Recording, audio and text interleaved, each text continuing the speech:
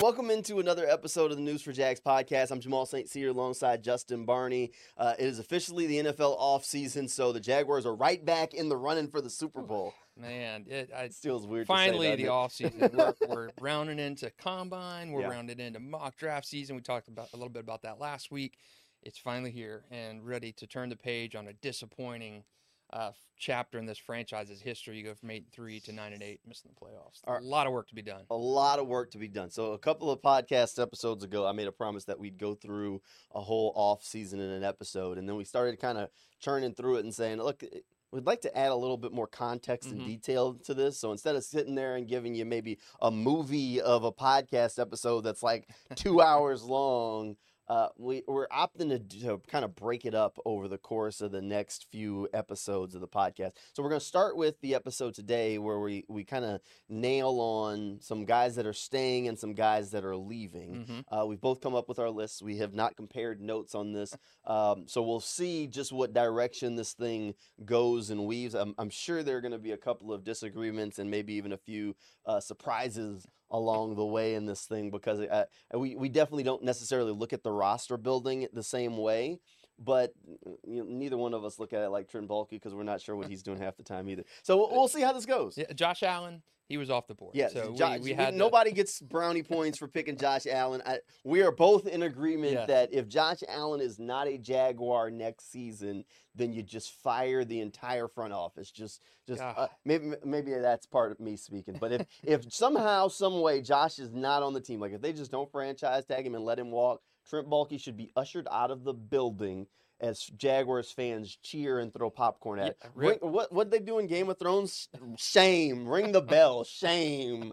So Josh Allen was kind of the guy that was off the board in this exercise here. We both think Josh Allen will be back, be it on the franchise tag or a long-term deal. I think we both lean towards franchise tag. Not that we think that's the right way to go. Right, yeah. That's just what I think we're resigned on at this point is going to happen. Yeah, I think so. I think it's going to be a longer negotiation, even though it shouldn't be that way. And then I think we'll probably end up having something happen like what happened with Evan Ingram last year, where you can't get that market value contract. Got to buy some more time with that franchise tag. I do think Josh and I think Jamal's in agreement. He's going to be back here, number 41. Yeah. 41's got to be back. All right. So let's start with, we're going to separate this into two different segments almost, staying and leaving. So which one do you want to start with? You want to start with the leavings or the stays first? Let's 4 who are going to remain here. So they've got more of those guys. So this exercise will be 4 players who are either free agents or big money guys who maybe bubble guys or in a sense may not be on the train towards coming back. So we're going to give you 4 of those who we think will be back under this scenario, and then move on. We're going to give you 2 who may be surprising, who won't be back for 2024, the Jags. All right, you want to go through your full list first, and then we'll talk about it, and then I'll give you my 4? I'll go with my 4 first. All right, deal. I'm going to alphabetize this. So nicely done. Jamal Agnew, I think he comes back. Even though he's been ended this past season injured, there was maybe a little bit of thought about replacing him in terms of the rookie from Penn Parker State Washington, who came and filled in admirably, but he's no Jamal Agnew. Jamal is a free agent coming into 2024, coming off a 3-year, $14.25 million contract. I don't know if he gets that much in this new deal from Jacksonville, but I do think he comes back just specifically for his kick returning. Hey, Devin Hester's a Hall of Famer. We got to give a return man coming back to the Jags. Jamal Agnew back for me. Guard Ezra Cleveland. Before you move past, the one caveat with Jamal Agnew, remember he's going to be coming off of a pretty major injury, that lower leg fracture or break. That was really late in the season. So I do like that one. Just wanted to throw that caveat in there. And generally, guys that have those late season injuries, they tend to land back on their previous club team, because he's going to probably end up missing a lot of training camp. If not a large chunk of the season. So a good one there. I just wanted to throw that in there. You look at, to Jamal's point, you look at a guy like DeJuan Smoot, whose market was very, very much ascending before that game against the Jets a couple years ago when he ruptured his Achilles. And, of course, probably not full strength back this past year for the Jags. But I think Jamal Agnew will be like that. Remember, he's ended 2 years, right, injured reserve, so you got to get some more of that consistency. He was 3-year, 14 and a quarter. His last contract, I don't think it's that high just because you're getting long in the tooth. You're going to be on the wrong side of 30 once his contract wraps up. So, but I've got Jamal Agnew coming back on a reduced salary just to basically be a kick guy, mentor for Parker Washington. Next one, guy they traded for at the deadline last year, Ezra Cleveland. Sure. He is a guy that I think provides some depth. The deal with Ezra coming back, he's going to get a rich contract because this is his second contract. He's coming off his rookie deal. He's going to get paid by somebody. You got to hope that Jacksonville can bring him back, reinforce that inner part of that line. Mm-hmm. There could be some movement on the other two guard positions, but I like Ezra Cleveland.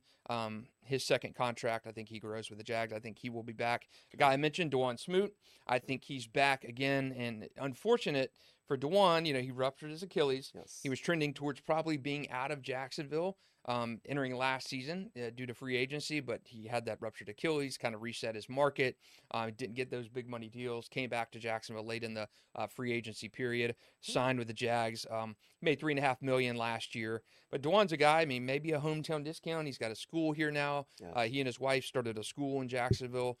You'll hear some more about that this week on news4jax.com. But I think Dawuane Smoot will be back. Maybe he's kind of a guy that's a little bit out there, a little bit more something to prove. His 2023 wasn't as good as Dawuane can be. I think coming back, he may have been 75% of his full strength from the year before. So I think Dawuane is coming back. And a guy that it would be a surprise to me if he's not back, but Darius Williams. The reason I mentioned Darius Williams as being a guy that could be considered a bubble kind of guy is, for one, his contract. Okay, yeah, Darius was their best corner, but he's making $10.5 million. Right. The flip side of that is why a lot of people have thought Darius may be a cut candidate. Is he's only got $500,000 in dead money. $500,000. That's like nickel change to Shad Khan in the NFL salary structure. So the contract was structured for them to be able to move on from him. And this is the year. This is the year they can get out. I don't know if Jacksonville should do that. It's a savings of basically $10 million. Right. But he was your best corner last year. He was a stabilizing force. Now, a lot of people mock draft season upon us, expecting Jacksonville to target a cornerback early in round one. That could be, the translation if they draft a corner at 17. Well, maybe you move on from Darius. I don't know, but I think he's back in the series. Well, part of that also is because regardless, let's just say you stand pat. Darius has 1 year left on his contract, so does Tyson. Right. So you have no starting corner that is under contract past next season at this current moment in time. Right. And that's not diving into the fact that Trey Herndon, who's been your starting nickel for a couple of years, is a free agent. Gregory Jr. has not been able to solidify a role on the team over his 2 seasons in the NFL right now, so how confident are you with him?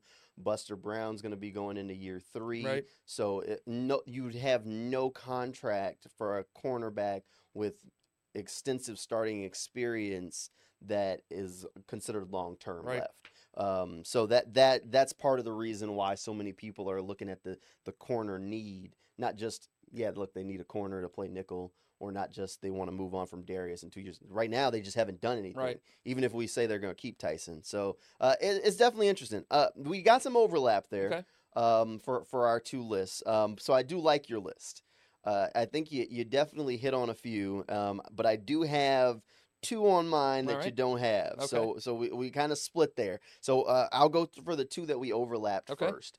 So you mentioned Darius Williams. I have Darius Williams on my list. I think Darius has to stay in Jacksonville at this point, and for good reason. Look, Darius played some really good football for the Jaguars last season. Darius has been their most consistent cornerback for the past couple of years. He does a lot of good things. He's a very veteran player. There's a change in scheme. And the Jaguars aren't at a point in the build where they can really afford to just create holes where there aren't. And I know that a lot of people are suggesting that maybe they'll draft a corner in the first round.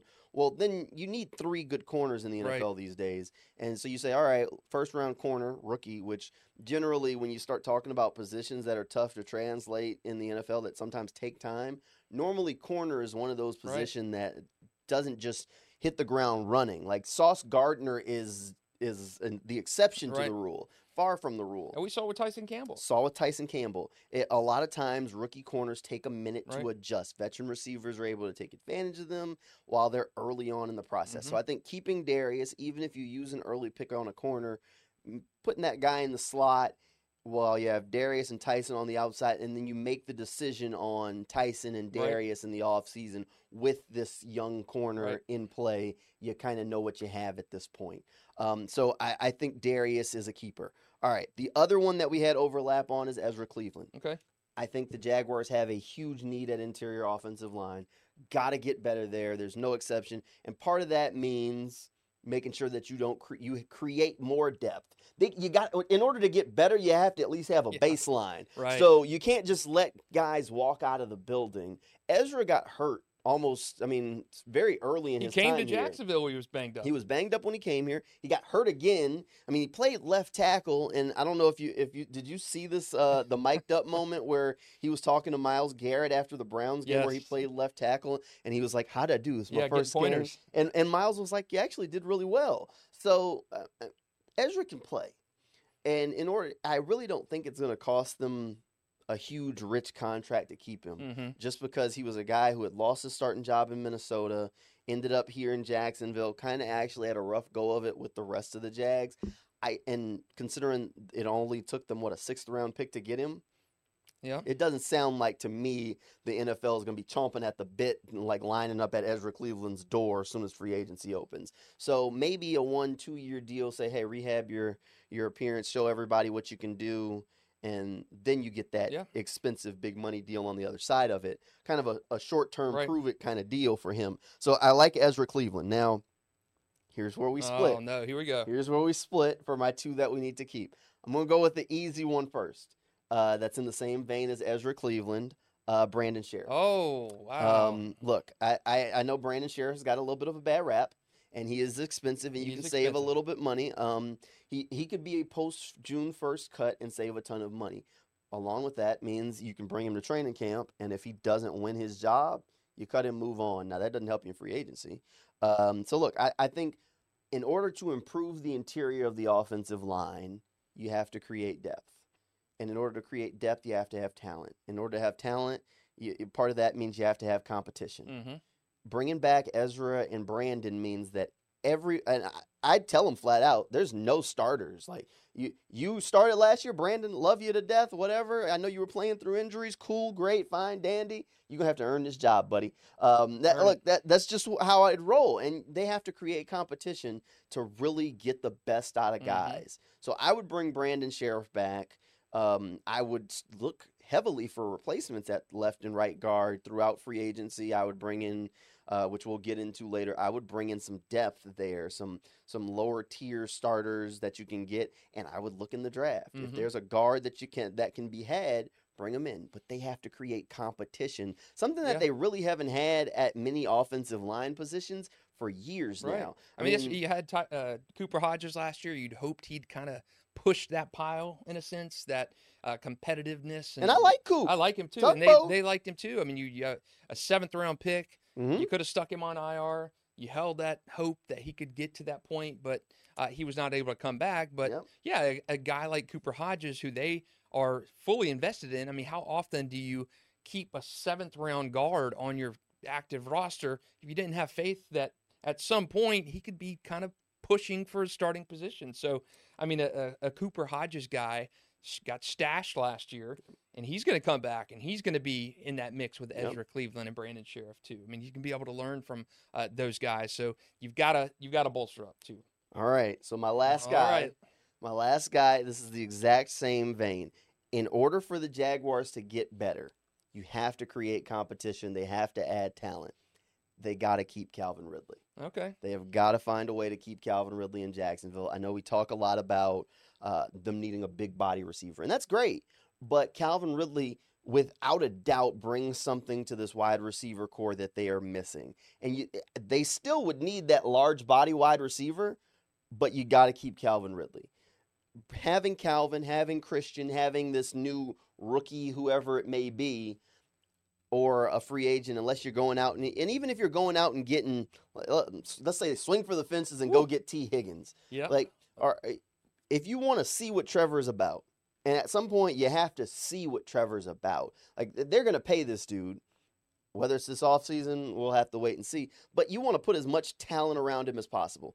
So far in his career, and in college, Trevor excelled with throwing to big body guys who were ball winners. Right. T. Higgins was one of them. Justin Ross was another one. I mean, the Clemson receiver list is large guys that could go up and get it. Since he's been here in Jacksonville, the guys that could go up and get it, who are they? Marvin Jones? Evan Ingram? I mean, he's not even considered tall for a tight end. Yeah, he's not had. I mean, so Ingram to me is almost a hybrid receiver. Kind of is. It's like, I mean, but he's not that 6'4" guy like a T. Higgins. So if you went and said, I'm gonna spend the bank and go get T. Higgins, all right. So now you got T and Christian Kirk. How great do you feel about that? You feel okay. You feel okay. T, Christian, and Zay. You feel okay. But would you feel better if I said, now you got T. Higgins, Christian Kirk, and Calvin Ridley? Yeah. I mean, there's already sunk costs on this thing. Like, one way or another, you're on the hook for a third-round pick. Mm-hmm. You're on the hook for this third-round pick.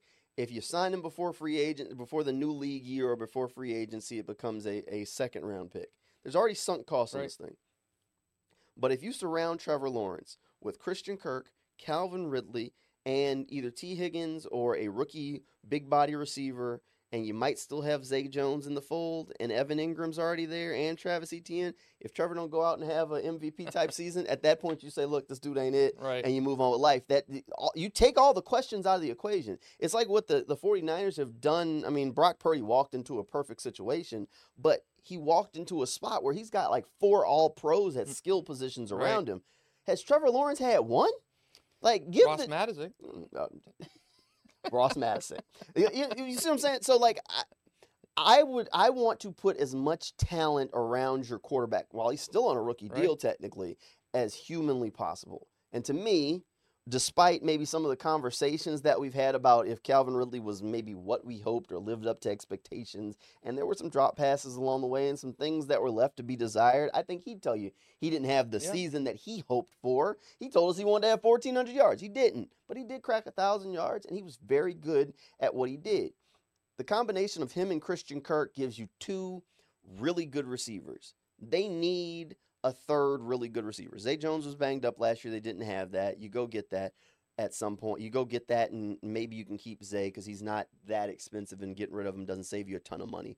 But we'll also talk about that possibly in our leaving segment in a minute. But I would keep Calvin Ridley, and I would still go get an A.D. Mitchell or Brian Thomas or whoever this big body receiver is that they fall in love with in the draft, and then feel good about going into the season and say, all right, Trevor, you got Evan Ingram, you got Christian Kirk, who's been a 1,000-yard receiver, you've got Calvin Ridley, who had 1,000 yards last year, and now you've got this rookie 6'3", 6'4" guy that you can throw some jump balls up to. Go make it work, buddy. Like, all of a sudden, I feel better as opposed to if I'm saying, look, Trevor, we're going to send you back out there with Christian, Zay, and a rookie. Yeah, absolutely. You got to have an alpha, and this goes back to when we first started doing these podcasts. What have we always talked about Jacksonville missing? Had to get a guy. An alpha dog receiver. We thought Calvin could possibly be that. Wasn't that in his year back from suspension? So he wasn't that guy. Sure. And maybe Calvin's never going to be that guy. But as Calvin said during the last media availability of the season, he wished that he and Trevor had more time to get on the same page together. Okay, you've had a year with him. Calvin, from his own mouth, said he didn't feel like he had the rapport with Trevor. Sure. As a Zay, as an Evan, as a Christian Kirk. And again, who could blame him? He was there for a year less time with those guys. So it's understandable why Calvin did not have that cohesion yet with Trevor. Yes. But you're getting there. You're getting there. So, to Jamal's point, do you get there by going forward with Calvin and saying, hey, this guy's a known entity. He's approaching 30, but he's back in the system for another year. He's going to be a little bit better. Trent Baalke loves the guy. No, I'm not saying break the bank either. No, I don't think you're. I don't know if there's going to be a break the bank contract out there for him. No, I don't think so. I think had he, performed a little better this year, been 1,400 yards, but he had the drops. He had some inconsistent performances, and how much of that is due to, just the game kind of leaving you or just knocking the rust off. So I think Calvin, maybe even on a on a prove it kind of contract. That's to me perfect scenario. If I could get Calvin Ridley back on like a 1-year prove it deal kind of deal, I mean, so that way say, all right, look, I know you want this big contract. I know you've been waiting for it. Can you do one more season? Go and show us that you can be the guy that demands that sort of contract, or show another team, whatever it is. That would be perfect. Like and Evan. Look what Evan did. He rehabbed his whole career coming first-round pick, falling out of favor in New York. He comes here, and, I mean, life-changing money, great 2 years in Jacksonville, franchise leader for tight end in single-season receptions and yardage. So he has completely rehabbed his career and parlayed that 1-year prove-it deal into life-changing contract money, and I think Calvin could probably be a candidate for doing the same thing. You just got to take advantage of the situation. I think all of my stays come down to the same thing, of that in order for the Jaguars to get to the level of competition that we want them to, or that they want to, and that every team strives to, they need more elite guys. They need more blue chip players, and they're not at the point of the process where they can let just good players, every good player, walk out of the door just because maybe it wasn't perfect at the moment. Like Brandon Sheriff, regardless of how the last couple of seasons have looked with injuries and question marks, he is a huge leader in the locker room, and he is still one of your better interior players. Yep. So while, yes, you need to get better production out of that spot, and part of that is letting go of guys, they're not at a point where they can say, all right, Brandon, get out the door because we know we can replace you. They don't know they can replace him. Yeah. Same thing with Darius. Same thing with Calvin. Same thing with Ezra. So that's why those are my 4 staying is, look, in order to get there, they need elite players. They need more blue chip prospects. Blue chips are players without glaring holes. In order to get there, at some point, you got to keep your good players too until you can draft some of those blue chip guys and see them in the process. And I'd feel different if Cooper Hodges was healthy all of last season and it even played on special teams and had been in the weight room. I might feel a little bit different about Sheriff or if you had drafted an Osiris Torrance or something like that last year, where you had a guy, different conversation, and you had a guy who you built, you drafted, you groomed to be that replacement for Brandon Sheriff.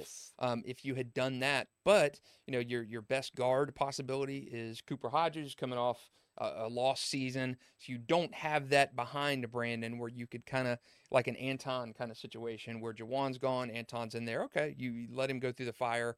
There's no guy like that behind Brandon Sheriff. And Brandon Sheriff, he's not a turnstile back there. He's still a very serviceable guard in the NFL.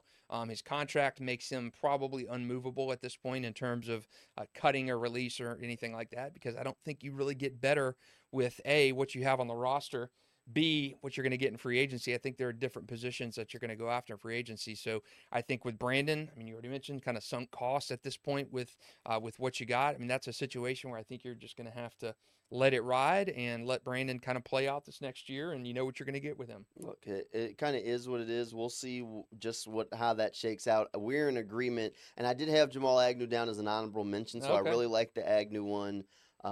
We're on the same complete page with Ezra Cleveland and Darius Williams. I think we were a little split on Calvin Ridley and Brandon Sheriff, but I think overall it's all about creating competition. Now, that's why some of these cuts were a little bit more difficult, because the Jaguars do have to, at least for me, because the Jaguars have to free up some salary cap room. They have to make room for improvement. So in order to free up some of that salary cap means moving on from some guys. And there are going to be some tough conversations and tough cuts and tough restructurings that have to go on as they move through. If you want to go with your list first, we have 2 guys here, right? So 2 guys. Okay. And I do have a couple honorable mentions or dishonorable mentions. Dishonorable mentions, okay. 2 of these guys, and you brought up him earlier on in the podcast. Trey Herndon, I think, is a candidate to be moved on from. Yep. So he's free agent. Made $2.5 million last year. He's been serviceable. Trent Baalke has raved about Trey Herndon. I just think with the possibility of drafting a corner high, you have depth in terms of, you got Buster Brown, got Gregory Jr. Do you kind of stick with the pattern with them? They're going into year 3. Could they possibly be that replacement in nickel for Trey Herndon? Antonio Johnson played extremely well. Can he make that switch from big box safety to a nickel guy? Probably not, but you've got tantalizing options in the room already. You're probably going to do something in free agency, so I do think Trey Herndon, for me in this exercise, he's a guy that moves on. And then another one, I don't think it's as big of a surprise. But Tim Jones, he's made the roster the last couple years as that fifth receiver. I just think with he'll probably cost about $1 million a year in terms of the veteran minimum to bring him back. You've got guys on the roster this past year. It's kind of a throwaway position in a sense. Elijah Cooks is there, but I just don't think that fifth receiver has gotten a lot of traction. And for the last 2 years, it's been Tim Jones. He's had good preseasons both years and hung on and fought and battled and made a team. He's had special teams plays and stuff he's been good on. But just, to me, kind of just a guy. And I think you've already got guys on this roster or upcoming in the draft that will be able to replace a Tim Jones. And my dishonorable guys, and I don't think this is a surprise, but K'Lavon Chaisson's funny. I was at a restaurant last night, and they were replaying a little bit of the LSU National Championship game with Joe Burrow, and had K'Lavon in there, and he was kissing the trophy, and I just said, man, it did not work out that way in Jacksonville for K'Lavon coming here as a number 20 pick in the draft. So he's not going to be back, and he just mentioned him because he's a first round pick. And the other guy, honorable mention guy, I thought Rayshawn Jenkins could be kind of a cap casualty, move on from him. He's $7 million in dead cap money, so he's a top 5 paid safety in the league, and I just don't know if that money's there. He's on the wrong side of 30, but I do think Rayshawn will be back. All right, you went with some jabs, and I came in with like haymakers, man. So yeah, I did have Rayshawn's my guy. I do understand that he is an option to not be back with the team. Yeah, if they get rid of him pre-June 1st, 7 in dead cap, but they save 5.4. But if you do a post-June 1st cut on him, you save 9.1. So, so there are some possibilities there, definitely worthy of the discussion. The only reason here's the thing with him. I think part of getting to the next level is you need gritty kind of guys, ones that got a little fight in them. And I don't think there's a whole lot of guys on that defense that have that. I think he's one of the few that I'm like, all right, that guy, he's got what you need. Okay. He flies around, throws his head in there. But I do understand where it's coming from, and I really like Antonio Johnson, and basically moving on from him and saying, Antonio, you're a starter. So he was at least on mine on the bubble. So yeah, I mentioned you went with some jabs, and I'm coming with haymakers. All right, man. So let's start. I'll start with. So I got a couple honorable mentions. So we'll start with the light one. Oh, the light one is I'm moving on from Brandon McManus. Oh, okay. McManus is out the door. He's a free agent anyway. He started the year on the money, and then when it got bad, it got bad. And look, Doug Peterson is a certain kind of coach. So I've learned when you go to Doug's press conferences, Doug is going to take ownership of everything, and he's not going to throw anybody under the bus. So when Doug threw the kicker under the bus like twice down the stretch, like we got to make that kick. Like that just kind of like was like just a glimpse of just how frustrated he was in those moments of dealing with whatever was going on with McManus. I think Brandon's gone. They've already brought back Riley Patterson, so they're like, all right, well, we got one kicker. I'm expecting a rookie kicker next year, more than likely. Yeah. No problem. I don't think there's any issue with McManus. I mean, Brandon McManus, about 9 games through the season, awesome. Yeah. Awesome. Brandon McManus season doesn't end there. Yeah, Brandon McManus, the last 8 games, awful. Yes, awful. It was terrible. All right, my next one is also a starter from last year. All right. Foley Fatukasi. I looked at him as well. He's gone. Foley got to go. So when we talk about that free agent class from a couple years ago, man, they brought in the building blocks of guys. Mm-hmm. One of the guys they brought along was Foley Fatukasi, and they talked about how he was a run stopper in New York, and they thought he had maybe some pass rush juice. The pass rush, there's no juice. That orange has been squeezed. There ain't nothing there. And he's been hurt. He is a very nice human, upstanding guy, great locker room citizen, a person like a personality and a person you want on a team, but I don't want him on the field. Like, he's just been hurt all year, his 2 years here. Like, I'm at the point where I don't even know like I don't even know if I know what Foley Fatukasi can do when he's healthy, because I feel like he was hurt the first season he was in Jacksonville, and then he came back and he almost immediately got hurt again. So I just don't even know what to expect from him. Moving on from Foley doesn't save you a whole bunch of money. If you pre-June 1st, saves you 3.5, but that gives you $9 million dead money. Post June 1st saves you 7.9. So if you make him a post June 1st cut, it could save you a little bit more money on Foley. But that's more of a, at some point you got to admit you were wrong. Yeah. And they were wrong. That free, I mean, that was probably the worst signing of that free agency class, without a doubt. And I looked at Foley in this scenario too, but the dead money kind of scared me. His contract is up after this season. I would not be surprised to see him get moved, just because, again, you've hit the nail on the head. I mean, he's just not been that guy. When I look at run stuffers, I look when the Jags made a deadline deal for Marcell Dareus from the Bills in their 2017 playoff season, and just how good that move. But I mean, he's not a Marcell Dareus. He's not that big body on the line who's just a Hulk who can get in there and set it's just not. He hasn't turned out that way. And keep in mind that the defense is changing. In Nielsen's defense, the roles are slightly different.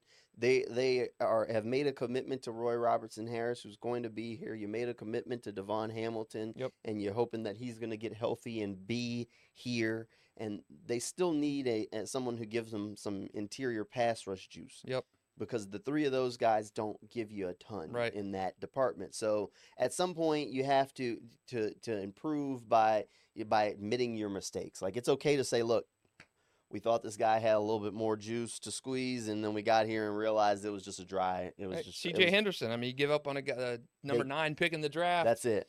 4 games into his second season. I mean, that was your sunk cost, admit your mistake, move on. And I know people get pissed about Jaguars draft picks and bad free agency signings, but once you got them in house, they're yours. They're your problem to deal with. That's right. You know, CJ was the guy they cleaned up for that mess. His second season in the league, and Fatukasi just hasn't worked out.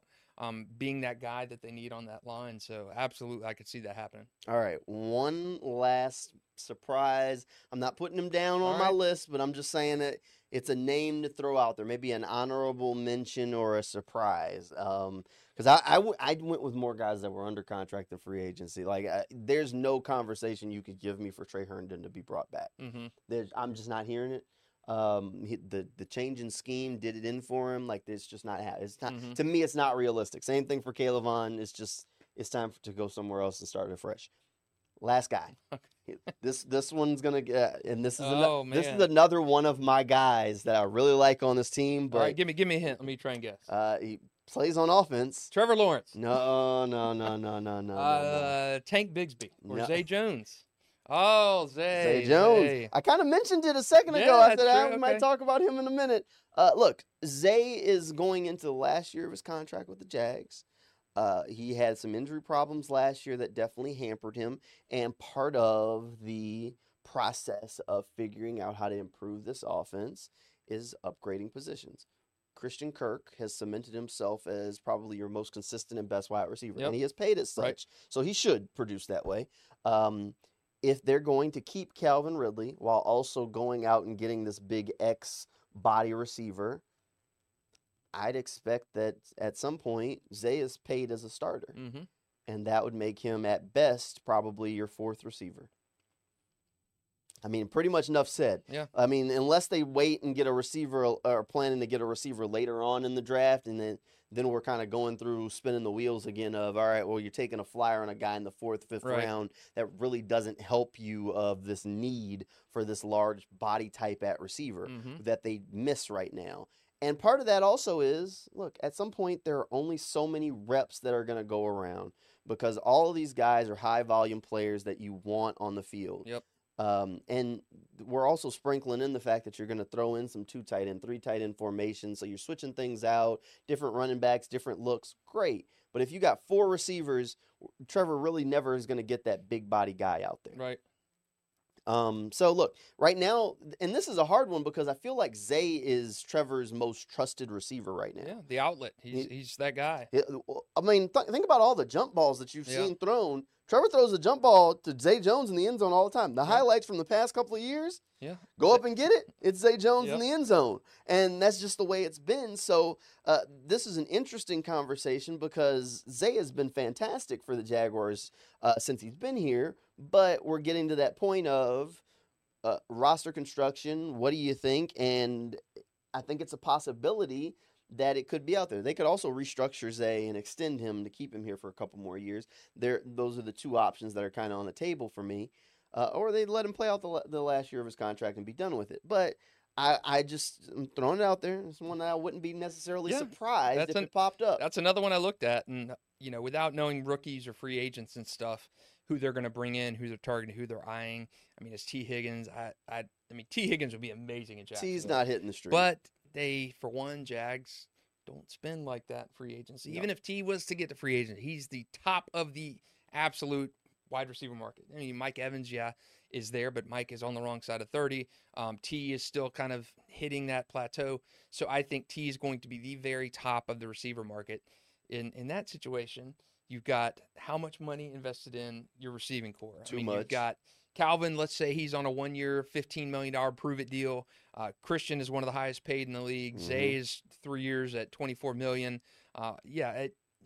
It just doesn't make sense to do that. So you're probably looking at running it back with those 3 receivers and then whatever receiver you get in the draft. Hopefully it's not like last year's draft when you desperately needed a pass rusher and waited until day 3 to take your first one in Yasir Abdullah. So I do think if you're Jacksonville, you've got to target a receiver free agency, target one early in the draft, and give Trevor those weapons that Jamal's talking about. So we started mapping out some of the podcasts, and we're going to get into some of this stuff later on in roster build because there are some interesting scenarios. But I think right now, I'd say between the first 2 days of the draft, without going crazy in depth, the Jaguars have to walk away with a wide receiver, at least one interior offensive lineman, and a corner.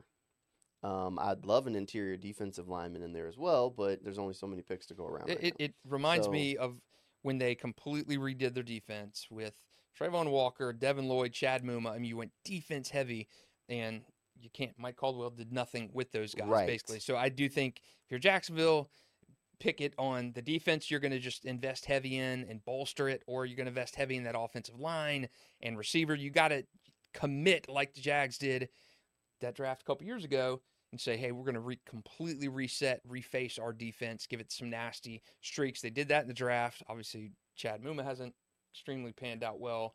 Trayvon and Devin are still the arrows ticking up on both those guys, but Jaguars have got to just home run in this draft.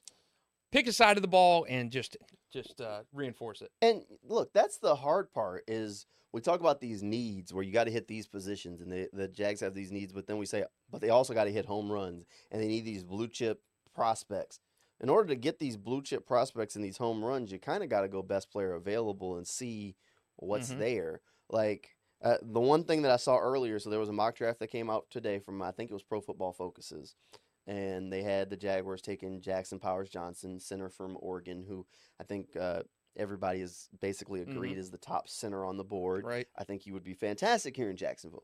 The thing that caught my attention was that the pick after the Jaguars was Brock Bowers.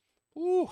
Yeah, you see where I'm going with this. Like, I'm not saying that Brock makes sense for the roster construction. What I'm saying is if everyone is in agreement, and it seems like people have been in agreement, and sometimes tight ends slide a little bit just because of the nature of the beast in the position, and the Jaguars do already have Evan Ingram. I would love to see Brock Bowers. But they also have Doug Peterson, who loves him a good 2 tight end set. You got Brent Strange. And imagine Evan Ingram and Brock Bowers on the field at the same time. Amazing, yeah.